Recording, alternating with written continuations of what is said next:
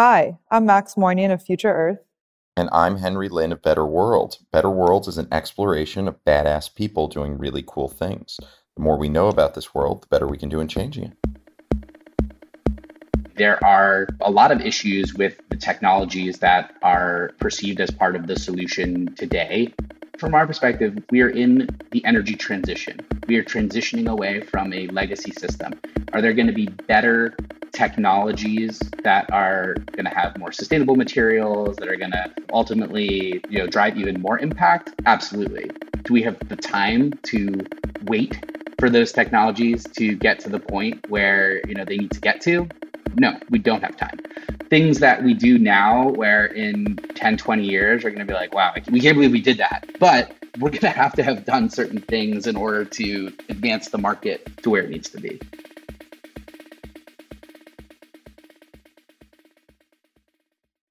Hi, I'm Max Moynihan of Future Earth. And today's a special day because Henry's not with us. Just kidding. We love Henry. But it's also a special day because we're going to be speaking with Jake Rosemarin of Antenna Group.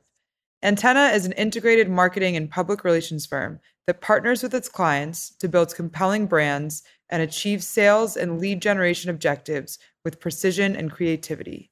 They blend data and human brilliance to generate meaningful results and transmit messages that matter. And we're going to be speaking with Jake Rosemarin, who has spent the past decade advancing clean tech industries through marketing innovation. He's helped launch dozens of clean tech and smart mobility startups and is a trusted advisor to CEOs and VCs and was recognized on the Forbes 30 Under 30 list in 2018. As Antenna's Chief Growth Officer, Jake leads strategic growth, service expansion, and client success initiatives for the agency's clean energy, sustainability, mobility, and emerging tech practices. Jake, welcome to Better World. Couldn't be more excited to join today. Oh, love the enthusiasm. Love the Better World podcast. I want to start with Antenna seems to me more broad and has this sustainability piece of it. And tell me how that always been core to the mission? How did that happen for you? So Antenna was founded as a clean tech agency. So we've always been focused on clean tech and sustainability. We've grown into other areas that elegantly intersect, right? So looking at things like sustainability in the built environment, right? And that's like a big part of our real estate team. Looking at health technologies and implications for driving digital health during the pandemic, for example, right? So looking at areas that are ultimately going to provide a net positive impact. So we're looking, we look at growth from, okay, the companies we want to work with are companies at the intersection of technology and impact, and that impact can be defined in different ways. Cool. And how did you get started in this world? Like and I don't know what your trajectory was at all, but if at some point in your career you did like the Venn diagram of things of Jake, of I care about the planet and these are my skills and whatnot, like how did I see it visually, those circles and the Venn diagram sort of get you to where you are today? Yeah, so I was at the University of Maryland. I was studying government and politics.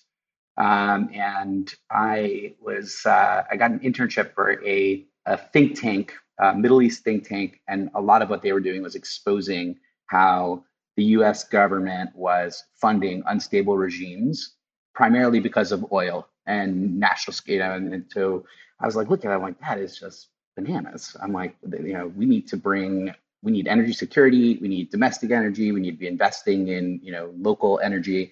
And ultimately that led to sustainable energy, which is local and provides us with that energy. So it was actually the energy security piece that first introduced me to this world, but then just became obsessed with it. So I got an internship at the Solar Energy Industries Association, which is the largest solar industry association, focusing on Maryland, DC, and Virginia. So supporting solar policy and market development in the Mid Atlantic region. And while I was there, and this is like 2009. While I was there, I observed that the solar policies that were going to enable the market to grow were put into place.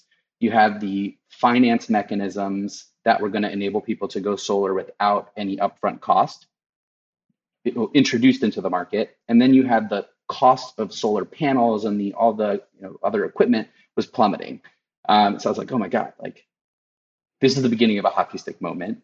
This is really becomes a marketing play, right? No one knows anything about this, and this is about to explode. So I was like, all right, I'm going to focus on marketing solar, and that was my first foray into it. I started a firm called Eco Branding, which was initially focused on solar, and then we moved into electric vehicles and energy efficiency and all of the other areas that ultimately became the clean tech, climate tech ecosystem.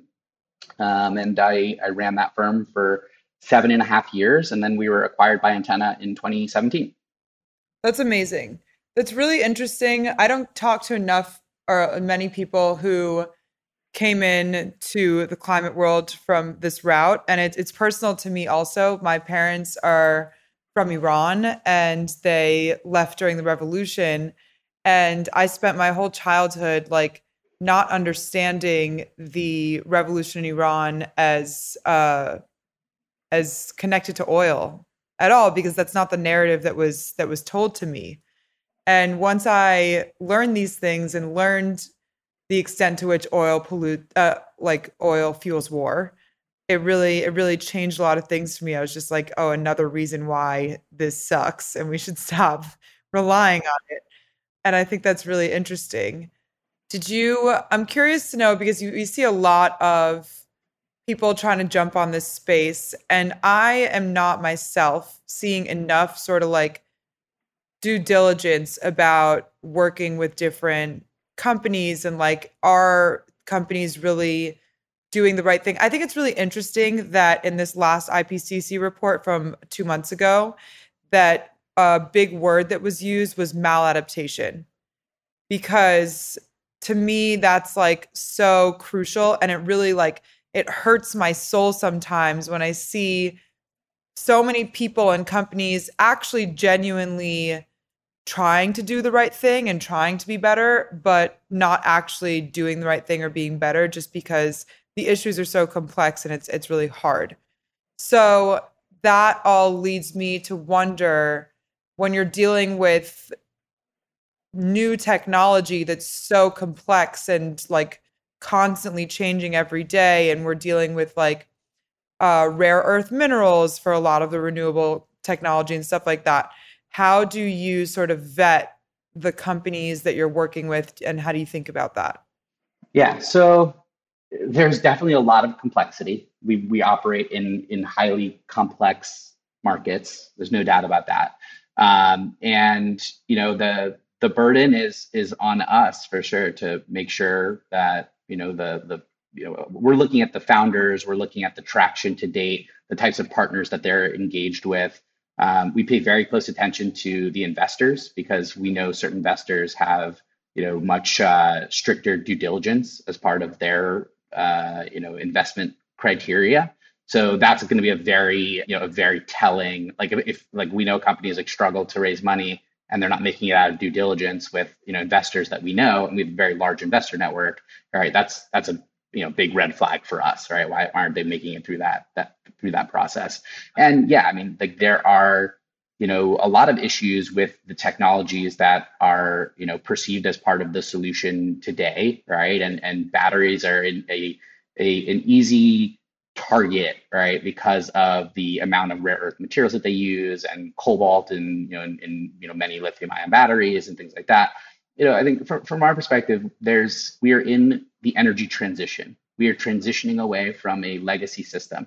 Are there going to be better technologies that are going to have more sustainable materials, that are going to ultimately drive even more impact? Absolutely. Do we have the time to wait for those technologies to get to the point where they need to get to?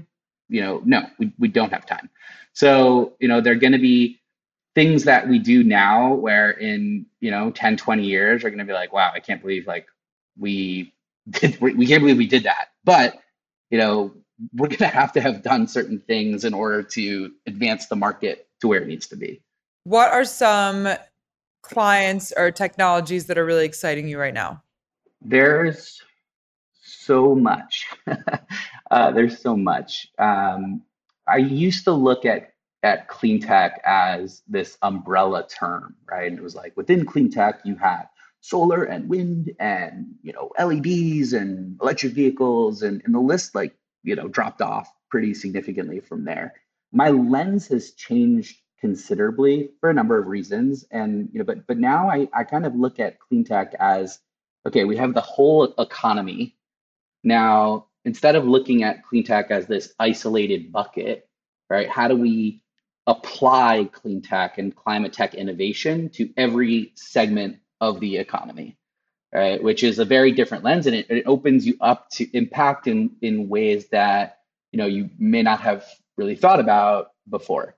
And part of that thinking was from Bill Gates talks about the 75%, right? It's like 25%. Like most people think about clean tech, climate tech. They think about renewable energy and fossil fuels, and that's ultimately 25% of the problem. The 75% is the manufacturing of steel and cement and agriculture and right and all these other sectors, right? And so it's like, how do we address that 75%?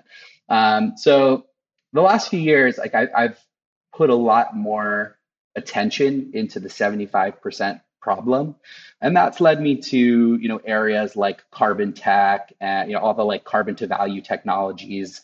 It's led me into Tell us more about that. So the CCUS based carbon capture, utilization, storage. It's there are different looks of that industry, but we work with clients that do turnkey carbon capture project development, where they're going and building huge facilities to literally suck carbon out of the atmosphere and either store it or send it to be used as part of a manufacturing process or for other applications. Companies that are taking carbon or that are taking captured carbon out of the atmosphere and using it for a variety of products, right? So that's more on the utilization side. So companies like 12 that are creating fuels that are based from CO2, right? Instead of using fossil fuels to create certain fuels and chemicals that can be used in everyday products, apparel, cleaning supplies, even like jet engine fuel, things like that. Companies that are one company we're working with, they capture carbon in buildings. It's called Carbon Quest, and they connect to flue gas in buildings. So wait, what is the carbon in buildings coming from? Like, so natural gas, for example, that's like used in a building, like you have like a gas burner, right? There's exhaust coming out of that, and it's just going straight up into the atmosphere. So they're just capturing it at the source, and they can reduce the emissions from all the gas used in a building by like 97 to 99% or something like that. I mean, it's incredible. It's really cool. So, and that's a great example of like a transition technology where it's like 70% of buildings in New York City use natural gas today. If we said all buildings in New York can't use natural gas tomorrow, the city would literally shut down overnight, right? So what are we going to do? That's an amazing solution to address a very important problem. So that would be during the transition, a technology that we could use. Yes. Away from natural gas. Yeah. Yeah. I mean, that space is like particularly exciting. And I think what's really cool about carbon is that you can take captured carbon and use it for so many things. So there's like a massive industry that's we're seeing huge growth in around biomanufacturing and like synthetic materials, sustainable materials. And if you look at the primary input or the primary catalyst to create a lot of these technologies, it's actually carbon. All right. So like how cool, how circular is that, right? Like where you're using carbon as a catalyst to grow like cement blocks or in concrete blocks, right? Like using CO2 and algae and water. And so, like that's just a whole new paradigm for building materials. And a lot of it is being enabled by carbon, which is I'd love to get to the point where, it's like we're using so much carbon, that we're having, for all of these circular applications that there's like a carbon shortage. You know, I Oh want to be on man, that side of, right. That's a crazy thing to think that's about, right? pretty It's like long. we're gonna need more carbon eventually, right? I Um, really don't think we'll ever get there, but it's a fun thought. Uh, it's a funny thought. it's a funny thought. It's interesting to me to like think about sort of like reverse hacking the system. Like what happens over when I tell people the long format story about global warming, it's like this carbon took, you know, centuries upon centuries to just kind of float from the atmosphere and sink into the earth and go to the depths of the earth where it stayed there for a very, very long time until it became oil and gas and all these things that are within the earth's crust where they should stay. And because we've sucked them back out, that's why we're out of balance. So to think about technology helping us suck it back down is really cool and interesting. I mean, I love technology. I'm not one to put too much of my faith in technology because I personally just feel more inclined to try to change like hearts around climate. I mean, I also think it's telling that this last IPCC report talked about we're never going to get to where we need to get without dramatically changing our lifestyle. I mean, they didn't say it in that language. They said it in some like crunchy science language, but that's what they were saying. And so it just goes to show that like climate change is everything and we need all sides of these issues being worked on and like you know, you're filling such an important role. Messaging on like lifestyle changes and things like that is also an important role. All of these things really need to come together and get us to where we need to be. I would push back a little bit there, right? Like technology is going to enable us to educate people. It's going to enable people to make more informed decisions, right? Like data is going to enable, like weather data is going to be able to better optimize renewable energy resources. Technologies for measuring, energy and carbon reduction targets, right, is going to, be critical in order to, get us to the outcomes that we're hoping to achieve, right? Like so, I mean, I think they go hand in hand. I think technology can be used to to help people make better decisions, right, and can help them, ease that transition to a new lifestyle, right, and things like that. So I think that I they're agree with that. linked. I just think at some point we have so much data that we don't know what to do with it. Like Sure. I have this like vision in my head of just, you know, like storage facility, a massive data storage facility with just like servers upon servers of servers, like holding all this data. And I'm standing in the front of it. And I'm like, okay, what do we do now? You know, like what do we do with all of this data? And that's where it's just like the narrative becomes so important to me. And like I don't want to get into crypto because like I'll roll my eyes. I'll be the first one to roll my eyes to I just say I think we had need enough. another session for crypto. You know, a whole different conversation. But a quick example to me of where things get a little misaligned is like it's not just about transitioning to renewable energy. It's also about becoming way more efficient with our energy use. And here we have this technology that like was built by like our generation and is trying to sort of like screw the system in this beautiful way, but then is so misaligned right now, currently, you know, I know people are working on to fix it in the energy space. Like crypto is using more energy than like entire nations. And it's a huge problem. And it's just like every time I bring this up with a crypto bro, it's like, oh, but like crypto, like they're gonna run crypto on renewable energy. I'm like, we don't have the capacity to use the renewable that we have currently to be running crypto. Like we need to be more efficient with our energy use.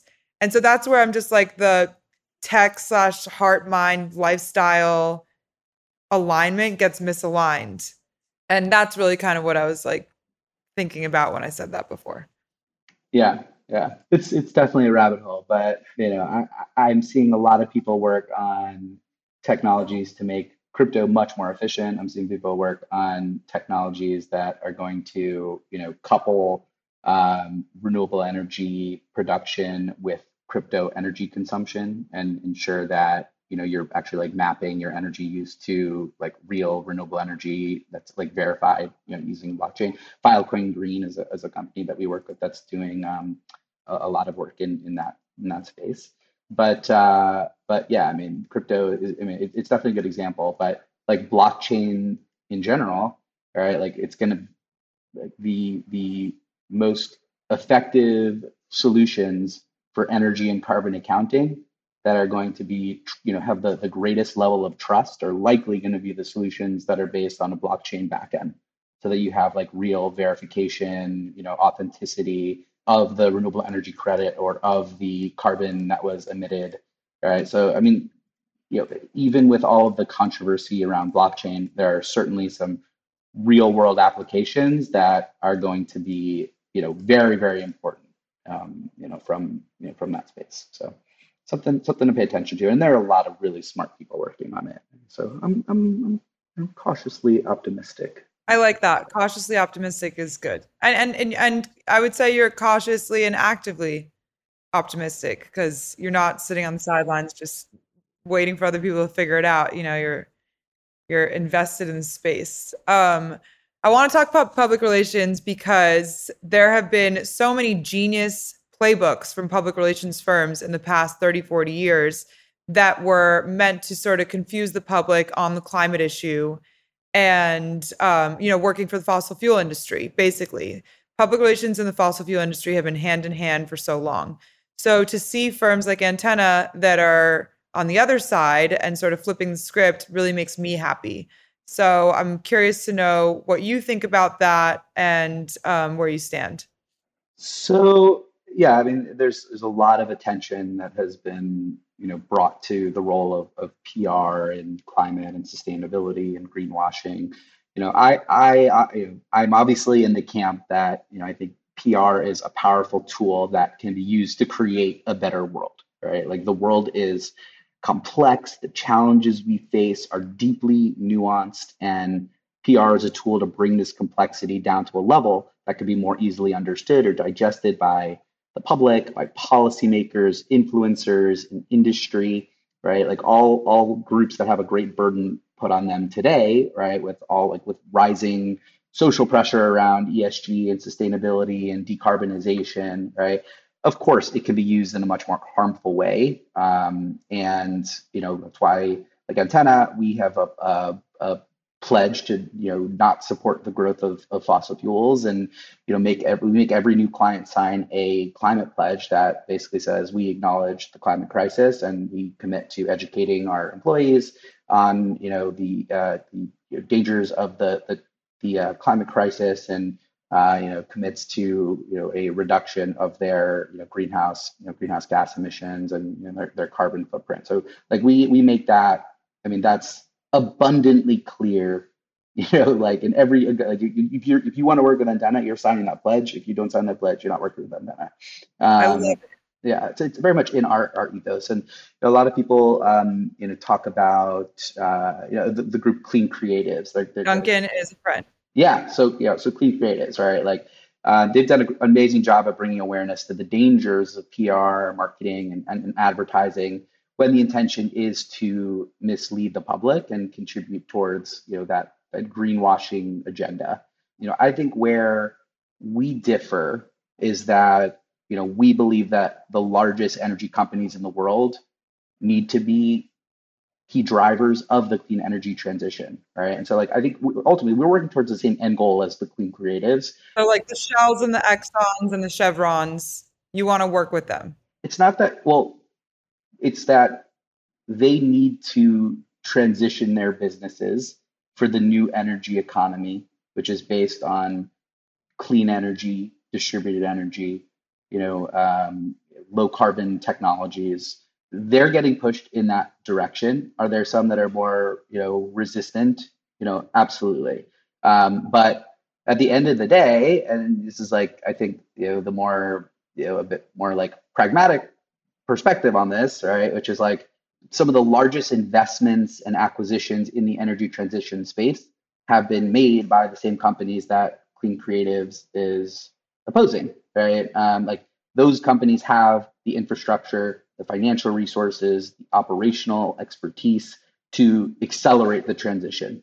Like, and so, I'm, and maybe again, this goes to like the cautiously optimistic, side, right? It's like, I think we need to put those companies in a position where they have the public support, the policy and regulatory support, right? Like their big customers, the biggest energy users in the world, right, are pushing them, all right, so that we can all enable those companies to positively contribute to the climate cause and the energy transition. And I know a lot of people that are focused on decarbonization at groups like BP and Shell, and they are some of the like the people that are focused on decarbonization at these organizations are some of the smartest and most passionate people that I've met in the space, and they're driving some Okay, I need to know more about these people. more about these people. Yeah, like are they like full on climate people and they're like the best thing I can do with my talents is go work at BP?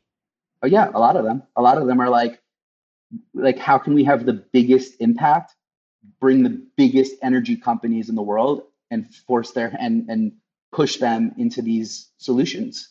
I have Yeah. so much respect for people like that because like I would not be able to work the system on that scale. Like it sounds to me sort of like exhausting. So yes, but to be clear, not all these companies are created equal. Some of these companies, and I'll call out BP, right? They have a very progressive CEO who made a commitment to 100% net zero. Bernard is a little questionable to me. I'm not going to let you get away with saying that on this podcast. They have goals that they've set. The people that I know that are working at BP Ventures and BP Launchpad are hell bent on helping BP meet that target and are making investments across a variety of technologies to help make those goals a reality. I'm not here to like say, oh, I think all they're not like, yeah, those companies are the biggest, they're the biggest polluters, in the world, right? But if we do, but it's what is it? It's something like 70% of global emissions come from 100 companies. So if we don't engage those 100 companies and make them a part of the solution, then we're not going to be able to solve the biggest challenges that we face, right? Like we have to engage those communities to achieve the outcomes that we want. I think that it's not that far fetched. Like we're completely aligned of that these are really powerful players that are the ones that will move the needle. Aligned until that point, but to me, I fall more on the side of like I'm like, what is the other argument that could be made to what you're saying? And I definitely would fall more on the side to like we need to nationalize the fossil fuel industry and like slowly break them down. And to me, it comes down more to an issue of like as we transition to renewable energy, like transition is inevitable, justice is not kind of thinking. And as we transition to renewable energy, energy democracy is something that is super important. We don't want like the next generation of oligarchs sort of running renewable energy because these companies, it's not just that they're polluting the planet, it's also that they have a legacy and history of like sacrificing people, places, land, all that kind of stuff. I mean, it's sort of dirty and sticky to me on many fronts, not just on the polluting front. So I I, hear I that. I agree with I agree with what you're saying. I think that the nature of the energy transition, it alleviates a lot of the issues. You have renewable energy sources that are non-polluting, that are distributed. You have program design that is focusing on, LMI, like low to moderate income, energy consumers, right? Like, so I think that, I don't see the scenario where we end up where the justice issue is as pronounced as it is today, right? Like I don't necessarily see that when it comes to like nationalizing these groups and things like that. Like I wouldn't say I'm not like opposed to that. I think that's like one way, one way to do it. The point I'm trying to say is that, I think we need to engage these players as part of the solution. Does that mean that like we're going to go and Antenna is going to represent some O&G interests so they can expand their drilling operations? Of course not. Like, of course, we're not going to do anything that resembles that, right? But if we see certain companies making, the types of investments that we're seeing, where like they're helping to, accelerate the rollout of EV charging infrastructure, which we see. I mean, BP is a good example. Like they're doing a ton in that space to drastically accelerate the rollout of EV charging infrastructure and investing in technologies that are going to help to reduce the amount of time to install chargers and eliminate red tape in the process. And yes, I mean, like, I think it's not all doom and gloom when it comes to those groups. And, I think that they have a role to play, like we all have a role to play, and obviously we want to see, we'll have the good actors to win and contribute the greatest impact. Fair enough. So let's wrap this up. I want to ask you about something in your personal life that's like, we all take those baby steps so we don't get overwhelmed to align our lifestyles with our values. And is there something you're doing or reading or anything like that that's exciting that you want to share with the audience? Sure. So I think there are always there are things that I do that I think are, ultimately, contributing. I subscribe to a community solar garden. I'm not eligible for rooftop solar in New York City. I'm a renter in New York City. So subscribing to community solar is a great way to, buy your energy from solar, which is really cool because the solar garden that I subscribe to is like 2 blocks from my house. So that's kind of neat. In Manhattan or in New York City? In Brooklyn. In Brooklyn. Okay, explain for the folks what community solar is quickly and how that works. Okay, so community solar. First of all, everyone should do it. Second, the way it works is, you go onto a community solar subscription platform website, and there are many out there. I use Power Market. My buddies run that company, and so want to support my friends. And they're Brooklyn-based startup, and Power Market, and there are many others like Perch Energy is a big one. Arcadia, Common Energy. There are a variety of others. So I subscribed, I think as soon as I was like eligible, maybe like 2 years ago, something like that. You sign on to the website, you put in your zip code, your utility account number. It then shows you your eligibility. You can shop for different community solar offers, and so you can actually see like where the project is, what how large is the project, what the off-taker mix is going to be. Is it all going to be residential, or maybe is part of it for LMI, where they're going to get like discounted energy for certain users. And so you can see like the savings profile of the project, and then you sign up for the subscription, and you still pay for your energy through your utility. You still get your energy through your utility, but your utility, in this case, Con Edison, is buying the power from that community solar garden. So you are not actually getting your electricity from that solar garden, but you are basically telling your utility, hey, I want you to be buying more renewable electricity into the grid. Yeah. And I like this method better than the old method, which was like sign up for like your green program from the utility, and the green energy program literally could be the equivalent of like a wind farm in Iowa that is just like cranking and literally it could not even be feeding into the grid because there's too much energy, like there's more energy being produced from renewables there than the grid actually needs. Right. And so it's like, okay, if I'm in New York and buying wind energy credits from Iowa, like, what is that actually doing to contribute to the local grid? The best part is putting pressure on Con Ed to do better. Yeah. So I thought it was super cool that, I'm subscribed to a building that's 2 blocks away, and it's like real like local energy generation that's feeding into the grid. And I thought that was pretty And cool. nothing about your life had to change. You still pay your bill. Nothing about my life had to change. I just, I pay part of the energy to the community solar company, and then I get a bill credit back on my Con Ed bill. Amazing. So that was pretty cool. I love that tip for people. Yeah, it's a really good hack for going solar if if you're a renter or you have like a lot of shade over your house, and if I don't recommend cutting trees to put solar on your house. Keep the trees. We need trees. Yeah. The shade is good. Your house will be more efficient because of the shade that tree provides, so. Yeah, actually, I've been doing a lot of like electrify your home type posts on Future Earth, and everything I'm reading comes back to like the best thing you can do for energy efficiency your home is insulation and shading.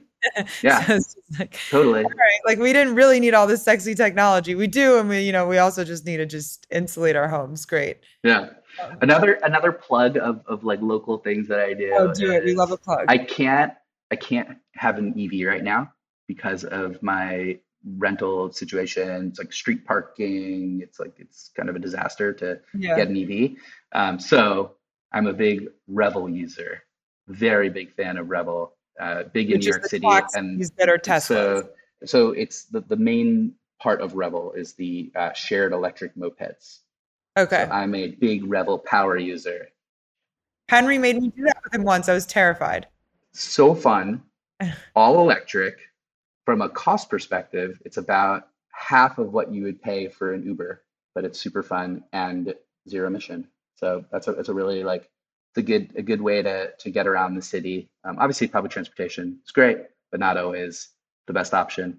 And Revel is a great lifestyle hack for New York City and the other cities where they're operating. I think it's like DC, San Francisco, I think Miami now. Bunch of cities. So I really like how true you are to PR, because that was a lot of really nice plugs, which is great. We don't even work with them. They're just awesome. Just a big fan of Revel. Okay. Oh, very fair. Even better. Even stronger testimonial. But you're also good at what you do. So kudos to you. Thanks for coming on the podcast. It was a pleasure. I very much enjoyed talking to you. Likewise. Everyone should go check out Antenna's work, antennagroup.com, and reach out if you are needing of PR and you do good things for the planet. Awesome. Thanks for having me on. Thank you. This was Better World. I'm Max Moynihan. Henry is... I don't know where Henry is. We miss him, though. We do miss Henry.